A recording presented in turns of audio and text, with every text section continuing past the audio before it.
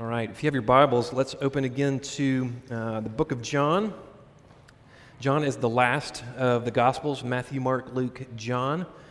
It's the fourth book in the New Testament.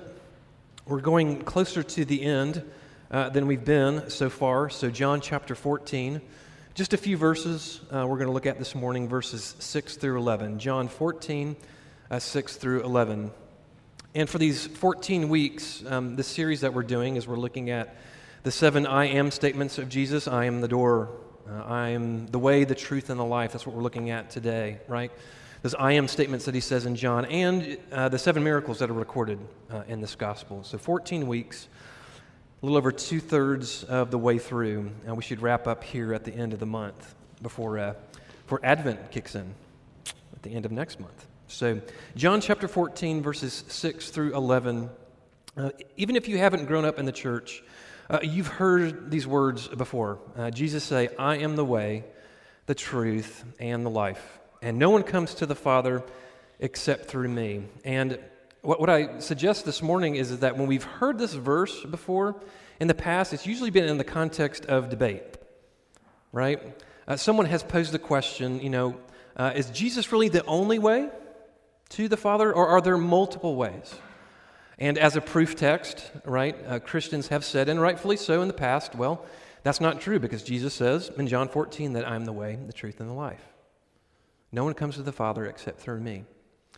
But what I want to suggest this morning is that before this passage was a proof text meant to end theological debates, this passage was like a balm. It was an encouragement to the disciples. It was meant to bring life and hope where there was despair. Jesus has just told them that he's leaving.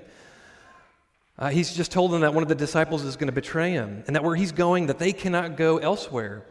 And it's in that context here in chapter 14 that Jesus says, but fear not, I am the way, the truth, and the life. So first, before it ended theological debates, before it was a proof text, it was an encouragement, it was a balm, and I hope to show you that. Let's stand for the reading of God's Word. This is John 14, verses 6 through 11. Jesus said to him, being Thomas, I am the way, the truth, and the life. No one comes to the Father except through me. If you had known me, you would have known my Father also. Now from now on, you do know him and have seen him. Philip said to him, Lord, show us the Father, and it is enough for us. But Jesus said to him, have I been with you so long, and you still do not know me, Philip? Whoever has seen me has seen the Father. How can you say, show us the Father? Do you not believe that I am in the Father and the Father is in me? The words that I say to you, I do not speak on my own authority, but the Father who dwells in me does his works. Believe me that I am in the Father and the Father is in me, or else believe on account of the works themselves. This is the word of the Lord. Thanks be to God. Let me take a seat. I want to read a couple lines from an article that appeared in the New York Times back in January of 2018. So this article is not yet 3 years old, okay? And New York Times, and here's what the title of the article says. The UK, United Kingdom, appoints a minister for loneliness. I think I've referenced this article before. Okay, so this is, UK. They appoint a minister, a high cabinet member, a leader, an authority for loneliness. And here's what the Prime Minister Theresa May says. She says, I want to confront this challenge of loneliness for our society and for all of us to take action to address the loneliness endured by the elderly, by people with strenuous careers, by those who have lost loved ones, people have no one to talk to or share their thoughts or experiences with. As she goes on to say, loneliness is proven to be worse for health than smoking 15 cigarettes a day. The scientists have proven that. One other comment here, the article says near the back, says that their local government research has found that about 200,000 older people in Britain have not had a conversation with a friend or a relative in more than a month. More than a month. And so what they actually did in London was they set up these hotlines and these phone numbers so that if people were experiencing loneliness, they'd actually call in and talk to someone and engage with someone and just have conversation. And someone actually has a job in high parliament in the UK. I mean, this is their title. I'm the Minister of Loneliness. That tells us something, doesn't it? Okay, so that's the UK. What about here more locally? I did some poking around this week. Social media is funny because by design it's meant to connect people, right? It's meant to bridge relationships. It's meant to curb loneliness in some ways, but it's actually done the exact opposite. It's actually distanced more people. That's at least my assumption, proposition, is that it's harmed more than it's helped, at least with relationships and with loneliness. But here's what cracked me up, is you can find groups locally and nationally, groups that are designed to curb loneliness. So these are groups that you can join on social media, right, if you are feeling lonely or alone or isolated or separate. And as another side note, I was looking through iTunes this week. You know what the number one song on iTunes this week was? Justin Bieber. His song is called Lonely, right? Now, not to knock any believers in the room, okay? If you love Justin Bieber, cool. That's great. But even, a popular artist, number one song is a song about him feeling alone, feeling isolated, feeling by himself. And that struck a chord with a number of people. It's the number one song in the United States this past week. What are all these stories telling us about ourselves? When we're coming to grips with understanding what the true nature of Christianity is this. Christianity is not a philosophy. It's not things you need to do, nor is it a lifestyle, particular patterns or behaviors you need to express. At the heart of Christianity is a relationship, is a connection of two parties, Christ and his church, Jesus and his sheep, relationship between people. So in other words, to be a Christian is by definition not to be alone, is not to struggle with loneliness or isolation.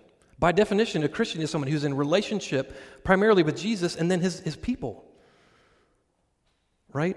His church. That's not always the case, right? I want to look at three things this morning and prepare to be blown away with my creativity, okay? 3 points are this. See how some people are laughing because they looked ahead. 3 points are this: the way, the truth, and the life. Jesus says, I am the way, I am the truth, I am the life. I want to look at those three things. So first, let's look at the way. When Jesus says, I'm the way, what does he mean? Well, here's what we tend to think Jesus means when he says, I'm the way. We tend to think he means he knows the way. He is informed. More than anybody else, Jesus knows the way to the Father, right? And, when you look at Old Testament prophets, these men who were saying, don't look at me, don't look at what I'm doing, but look at God, refocus on him. I'm pointing you to God, our Father who is in heaven. Jesus is just another prophet like we've had in the Old Testament. He knows the way. He's informed. I mean, even Jesus himself said, remember when we studied Jonah last summer? Jesus said, when people were asking for a sign, he said, the only sign I'm going to give you is the sign of Jonah, that Old Testament prophet. Just as Jonah was in the belly of the whale for 3 days, I'm going to go into the belly of the earth for 3 days. He even compared himself to an Old Testament prophet by name, right? We think it means that Jesus just knows the way. We also think that Jesus means he's like a guide. So there is a way, and Jesus is someone who kind of leads us like a shepherd on the correct way, right? I mean, after all, Jesus did tell his disciples, leave your nets, leave your jobs, and come follow me, right?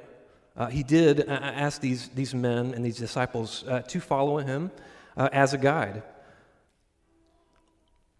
So when we hear Jesus saying, I'm the way, typically that's what we think, but is that what he really means here in this passage? And what I'm going to do with these 3 points is I'm going to say this.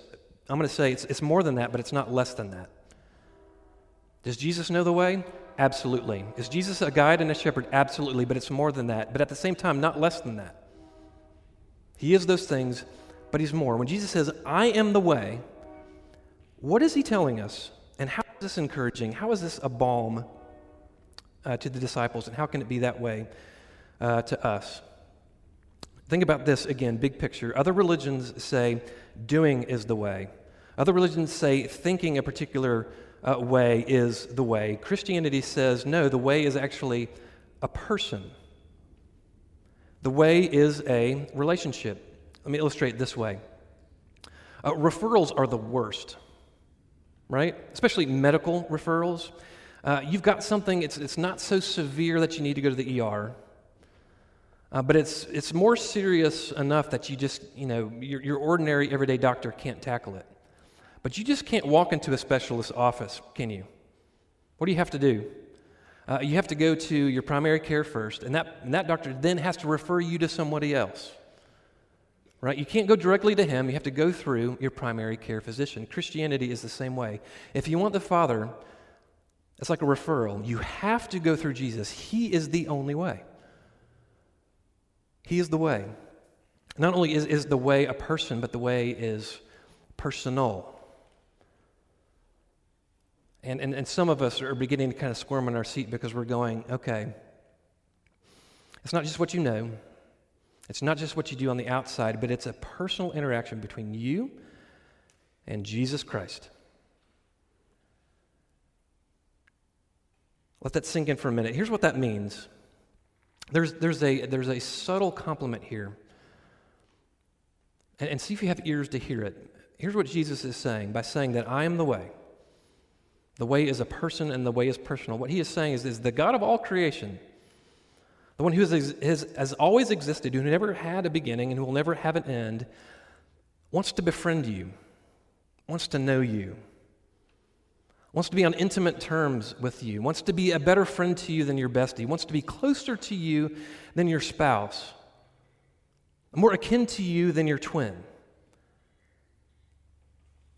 Jesus, God, who spoke everything to in existence, is saying, that's the kind of relationship I want to have with you. I am the way.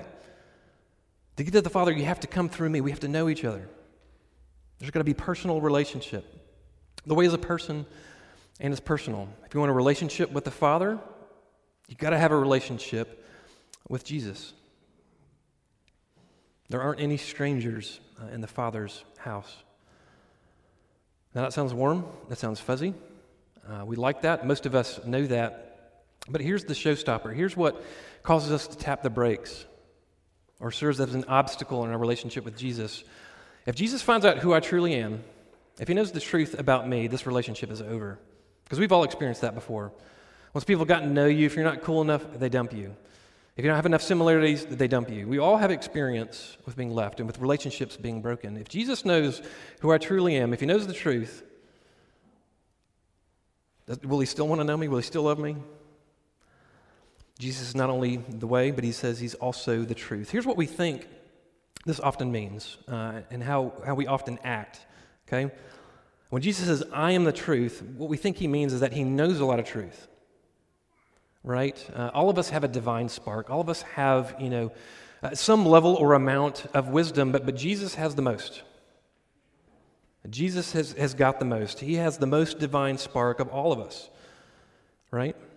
But not only that, we also think it means that maybe Jesus is the great teacher of the truth. Sometimes when we say things we're wrong, we're incorrect, we make errors. And everything Jesus says, he's truthful, and he's trustful, and he's reliable. And like the last point, it's more than this, but not less than this. Yes. Does everything Jesus say, is that true? Can we bank on that? Is Jesus the kind of Savior that we can go all in on and be okay with and come out on the other side okay? Absolutely. He knows the truth. Remember all those stories in the Gospels where Jesus is interacting with other people and Jesus is reading their minds? He knows what they're thinking. He knows the truth. Yes, but it's more than that. What is Jesus really saying when he's saying, I am the truth? That the truth is a person. It's not an idea. It's not a collection of actions. The truth is a person. Think about this. Think about a scale of 1 to 10. 10 being classy and good, and 1 being tactless and cruel, okay? You're in a relationship with somebody and they break up with you over email. Classy, tactful, or tactless and cruel? That's down towards this end, right? Not a trick question. There's some information that is so personal, and that is so dear to us that it's got to be communicated personally, right? We appreciate that, right? The greater the wealth of information, the more important the information, the better it is to do that in person, right? And one of the aspects or the facets of the good news of Jesus Christ is that he's not just yelling from heaven, "Here's what you got to do. Don't be stupid," right? And here's the 10 Commandments. But he sent truth in bodily form, in the form of his Son, in whom there is no error, no flaw, in word, thought, or deed. Truth is a person, Jesus Christ. And here's why that is important. And let's just take forgiveness as an example. It's one thing to tell somebody and to communicate verbally, "You're forgiven," right? At the very least, we're supposed to do that. The gospel does that. Old Testament and New Testament, that God is a forgiving God. And he declares that you are whiter than snow and gives us assurances in the scriptures that you are truly forgiven. But if you're a human being, and if you're red-blooded, and if you have a heart, it's one thing to be told you're forgiven, but it's another thing to be embraced as you're forgiven. I mean, think about the disciples. In a few chapters, Jesus and his disciples are going to be in the upper room. It's getting really, really close to Jesus' crucifixion and his trial. And Jesus takes off his outer garments, wraps a towel around his waist, and gets a basin of water and goes around to each of the disciples and begins to wash their feet. And what we know that maybe they didn't understand then, but we know now, is that these hands that crafted this world, are the same hands that are now touching the disciples' feet. These are holy hands. Truth is a person, touching, washing, communicating, purifying action and forgiveness to these people. It kind of brought the point home, right? It's one thing to say you're forgiven. It's another thing to say, let me wash your feet. Or you think about the woman who was caught in an adultery, and there's a mob that has surrounded her with stones in hand. They're ready to execute capital punishment on her, and standing between her and her judges is Jesus. And he says, "There are no stones, and I cast not any of them. Go and sin no more. I forgive you." It's one thing to say you're forgiven. It's another thing to stand between the judge and say, "I forgive you," with my voice, with my hands, and with my actions. See, philosophies, Christian philosophy or truths can't hug you. A Christian lifestyle, if Christianity is reduced just to things you do and ways you perform, those things can't embrace you. A person embraces you. A person can kiss your brow. A person can hug you and say, "Not only do I say you're forgiven, let me show you you're forgiven." Truth is a person. It doesn't just contain truth. It doesn't just say truth. He embodies the truth of the gospel to you in word and in deed. One writer said, "At the heart of this truth is this, that Christ is Christianity, that Jesus narrates God." I love how simple that is and how profound it is. When you look at Christianity, it's Christ. It's a person. And you look at everything that God has said, every truth that God has revealed, Old Testament and New Testament, you see it narrated in the life and ministry of Jesus Christ. Let me tell you you're forgiven, but let me show you. He's the way, the truth. And then lastly, he says, "I am the life." And like the last points, here's what we think that means. And here's how we often act when we think about Jesus being our life. One idea is this, that Jesus is going to help me live my best life now. He's going to take this life, this earthly life that I have between now and the grave, and he's just going to make it slightly better than I deserve. Right? That's why Jesus says he is the life. Or that in Jesus' life, and in his 33 years of public ministry, he is going to show us what the perfect, holy, blameless, flawless life looks like. And again, like the other points, those are all true. But it's more than that, not less than that, it's more than that.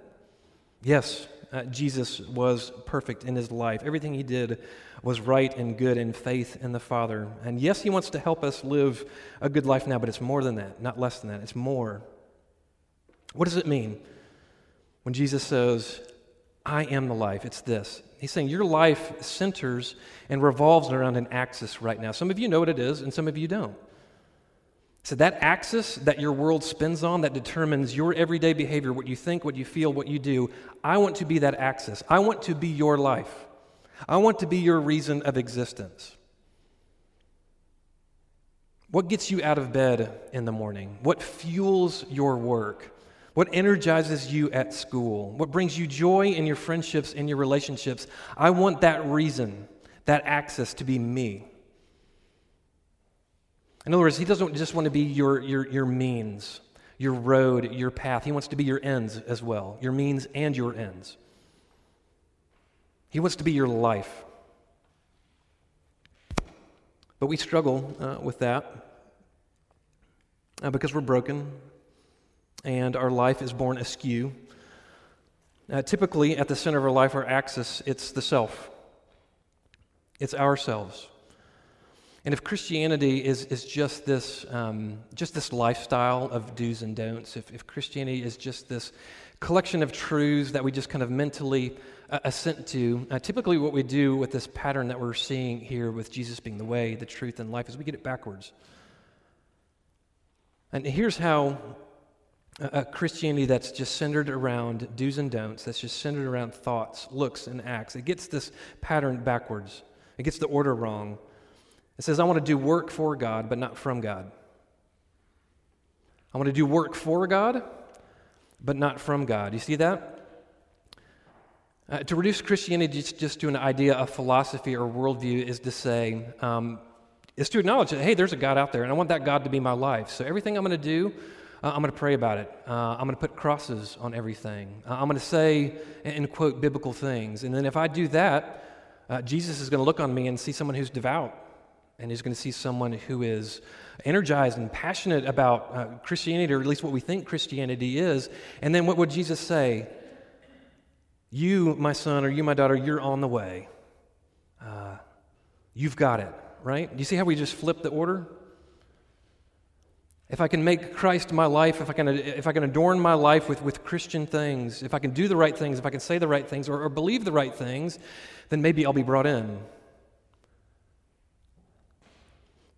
But underneath that, do you see what you're saying to God and others? You're saying is that Jesus doesn't need to be my way, I need to be my way. I can get me there. I don't need Jesus to do that. I can find life. I can put myself on the way. But the life is a person. It's a relationship. It's not just a list of do's and don'ts. It's not just a list of ideas that we agree with or disagree with. It's a person. And a personal interaction with him. He's our axis. I want to look at, lastly, this exchange with Philip. And then I want to apply this passage in a couple ways. So let's look at these last couple verses here. This exchange between Jesus and Philip. There's a request by Philip, and then there's an answer by Jesus. And both of these, the request and the answer, are remarkable, but in different ways, okay? So look back at your text real quick. Verse 8, Philip said to him, Lord, show us the Father, and it's enough for us. Jesus just got done saying, hey, the Father and I are one. If you see me, you've seen the Father. That's how one we are. That's how united we are. One God, three persons, the Father and I, we are one. And Philip says, yeah, but, just hook us up. I'm paraphrasing here. This is your pastor paraphrase. Hook us up, man. Just give us a quick glimpse of the Father. Let us just see that nod, that wink, that signal, and you've got us. And I'm in. A remarkable statement. Why is that remarkable? Because we're in John chapter 14, right? There have been 14 chapters of miracles, doings, sayings, teachings. Philip watched Jesus turn the water into wine. Philip watched Jesus heal the Roman's son from 20 miles away with just a word. Philip watched Jesus, spit into mud, and he's probably looking at, his brother and the other disciples going like, what is he doing? And he rubbed that mud on that man's eyes, and that man was given sight. He saw, just a few loaves and fish turn into a meal for over 10,000 people, maybe closer to 20,000 people with leftovers. Philip is not coming to Jesus out of a vacuum. He's seen incredible miracles. He's heard incredible things. He's seen more things in his short life than you and I have seen in some ways, and firsthand. And he's still not in. He still doesn't believe. It's a remarkable statement. Jesus responds and says, Philip, have I been with you so long and you still do not know me? You still don't know me. Now, one writer puts this exchange this way, and it is stuck in my mind this week, and I want to leave it with you. I've found this incredibly helpful, and I hope you do too. It's this. I'll say it and then I'll repeat it. Some things, to be truly known and to be truly experienced, you have to be in. They have to be experienced from the inside, not from the outside. In other words, Christianity, this religion that we profess, because it is centered around a person, the axis is a person. It's Jesus Christ. He is the way. He is the truth. He is the life. There are some things you are not going to know about the gospel. You're not going to know about Jesus until you're in. And you can walk around the perimeter of the church, you can walk around the perimeter of the kingdom and make all the assumptions you want. But there's some things you're not going to know. There's some things you're not going to experience and truly know and truly believe until you're on the inside.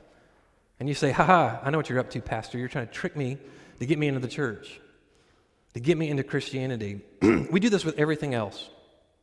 I mean, think about the first time. Remember back the first time you bought a house? Or imagine the first time you're purchasing a house or an apartment. What do? You go over it with a fine-tooth comb, right? You want to know, the good parts about the house. You want to know what's going on behind the walls. You want to know everything that's going on with the property, everything that's going on with the building. Why? Because you want to make an informed decision. But at some point, is this not true? You cannot know everything about the house until you move in. You don't know about that squeaky hinge on the door in the back. You don't know about the creaky, spot in the carpet because the floorboard's loose underneath. You're not going to find out certain things about that house until you're in it, and you're living it, and you're engaging with it. Christianity, your relationship with Jesus is the same way. There's some things you are not going to know until you're in, because it's a person, because it's a relationship. It's not an idea. It's not a philosophy. It's not a collection of do's and don'ts. It's a relationship. It involves knowing and being known. We do this with people, right? Before you get into business with someone or before you marry someone, you want to know them as well as you can. But can you fully know them? No, you can't. You can't until you actually get into the relationship, into the marriage, into the crucible with them, into poverty with them, into hardship with them, and then the true person comes out, right? Christianity is the same way. There's some things you can know about it from the outside, but if you have questions, those questions are welcome, but they're best answered in Him, from Him, through Him, by Him. So some of us, when we're looking for that assurance, that truth, that I truly am forgiven, I know it. I know it's true. I know what the Bible says. I know what the church says. It's true, but I don't feel truth. You know why? Maybe you're not in. Maybe you and Jesus aren't talking. You aren't sharing. There isn't a relationship. Christianity is just still an idea. It's still a philosophy to you. It's not a relationship. At the heart, it's a relationship. A couple things I want us to try this week. And they're going to sound normal, but with a slight twist. Every application of every sermon is pray more, read your Bible more, right? Every pastor says it. You want to experience Jesus more? You want to sense him, feel him? Then listen to him. Read the Bible more, pray more. Yes, but with a twist. And next time you open your Bible, next time you sit down to read, don't make it an academic exercise. But stick your finger in the spot where you're going to read, close it, and just say, Jesus, I need to hear from you. As I'm running my fingers over each of these letters, these paragraphs, these stories, would it be as if you were speaking to me personally? Into my ears, into my heart, and into my will? Would it be like I'm listening to you and your instruction, your wisdom? You're my teacher. I'm your follower. You're the way. You're the truth. You're the life. Help me submit to it, right? There's some beautiful prayers. Gosh, I wish I could show you the catalog of prayers. They're called prayers of illumination that church fathers have prayed before they even cracked the Bible, before they even opened it to study, to prepare for sermons. It's, Lord, refresh me with this. Let me hear this anew. Let me hear from you. Let this be just another expression, another form of our communion and fellowship and relationship with each other. These prayers of illumination. So don't just open your Bible and don't just read it, but listen as if God himself is speaking to you. And the second is this. If you've ever been in a relationship with someone where they do all the talking, that's not really a relationship, is it? Those relationships are hard. And the same is true for prayer. Yes, prayer is talking to God, but at the same time, it's also listening, right? Like any relationship. On the one hand, yes, there are times where you do the talking, you do the speaking, you do the initiating, but other times it's good to sit and listen, to be quiet, to read through the Psalms and say, what do I need to hear? Underline something for me in my heart before I underline it with my pencil. What do I need to hear from you today? And give yourself moments, chunks of time where you're either going through the Ten Commandments or some of the promises in the Old and New Testament, but to say, what do I need to hear about these things? Where am I at fault? What are my shortcomings? You talk to me, right? Relationships are built off of reciprocity, off of talking and listening and talking. The same is true of our Lord. So don't just, pray. Pray more, pray fervently, but spend more times in quiet, meditation. Spend time listening. In Acts chapter 9, Christians were seen as so united, so in fellowship, so in relationship with Jesus, that Saul, who would then become Paul, when he was persecuting the church, he called them members of the way. Even though Jesus said, I am the way, the truth, and the life, Saul was so threatened by their relationship with Jesus, he associated them with Jesus by calling them the way. He persecuted people who were belonging to the way. How did that come to be? Friends, this gap, this way between the Father and between us was shut. It was broken by our rebellion, by our sin, knowingly and unknowingly. Until Jesus came along and said, I'm going to be your way. The only way to get from A to B is through me, through personal relationship. But he's also kind enough to tell us the truth, that you're spiritually dead, and dead people can't walk, dead people can't talk. I'm not here to hold your hand and walk you through to the Father. I'm here to throw you over my shoulder, you who are a lifeless corpse, and I will take you to the Father, and he'll reanimate you. That's the truth. We're all dead in our sin, spiritually, because we rebelled against God and the way he's created this world. But he said, but if you're a part of the way, and we have a personal relationship, you've trusted me to be the way and the truth, you will also have life. This is the anxiety of Peter and the disciples and the apostles. Jesus was leaving, their lifeline, their source of truth was leaving, but he said it's temporary. Why? Because I go to prepare a place for you.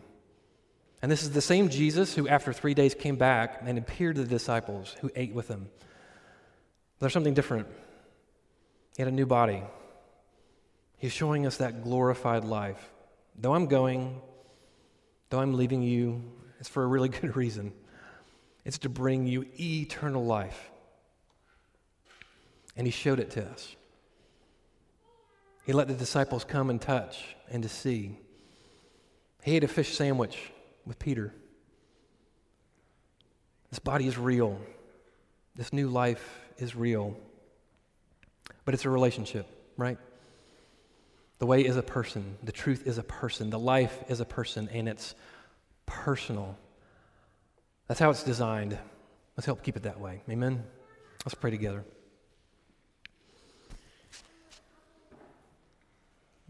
Good Father, we know that when we pray, these aren't just bouncing off the ceiling or going up into the air, but they reach your ears.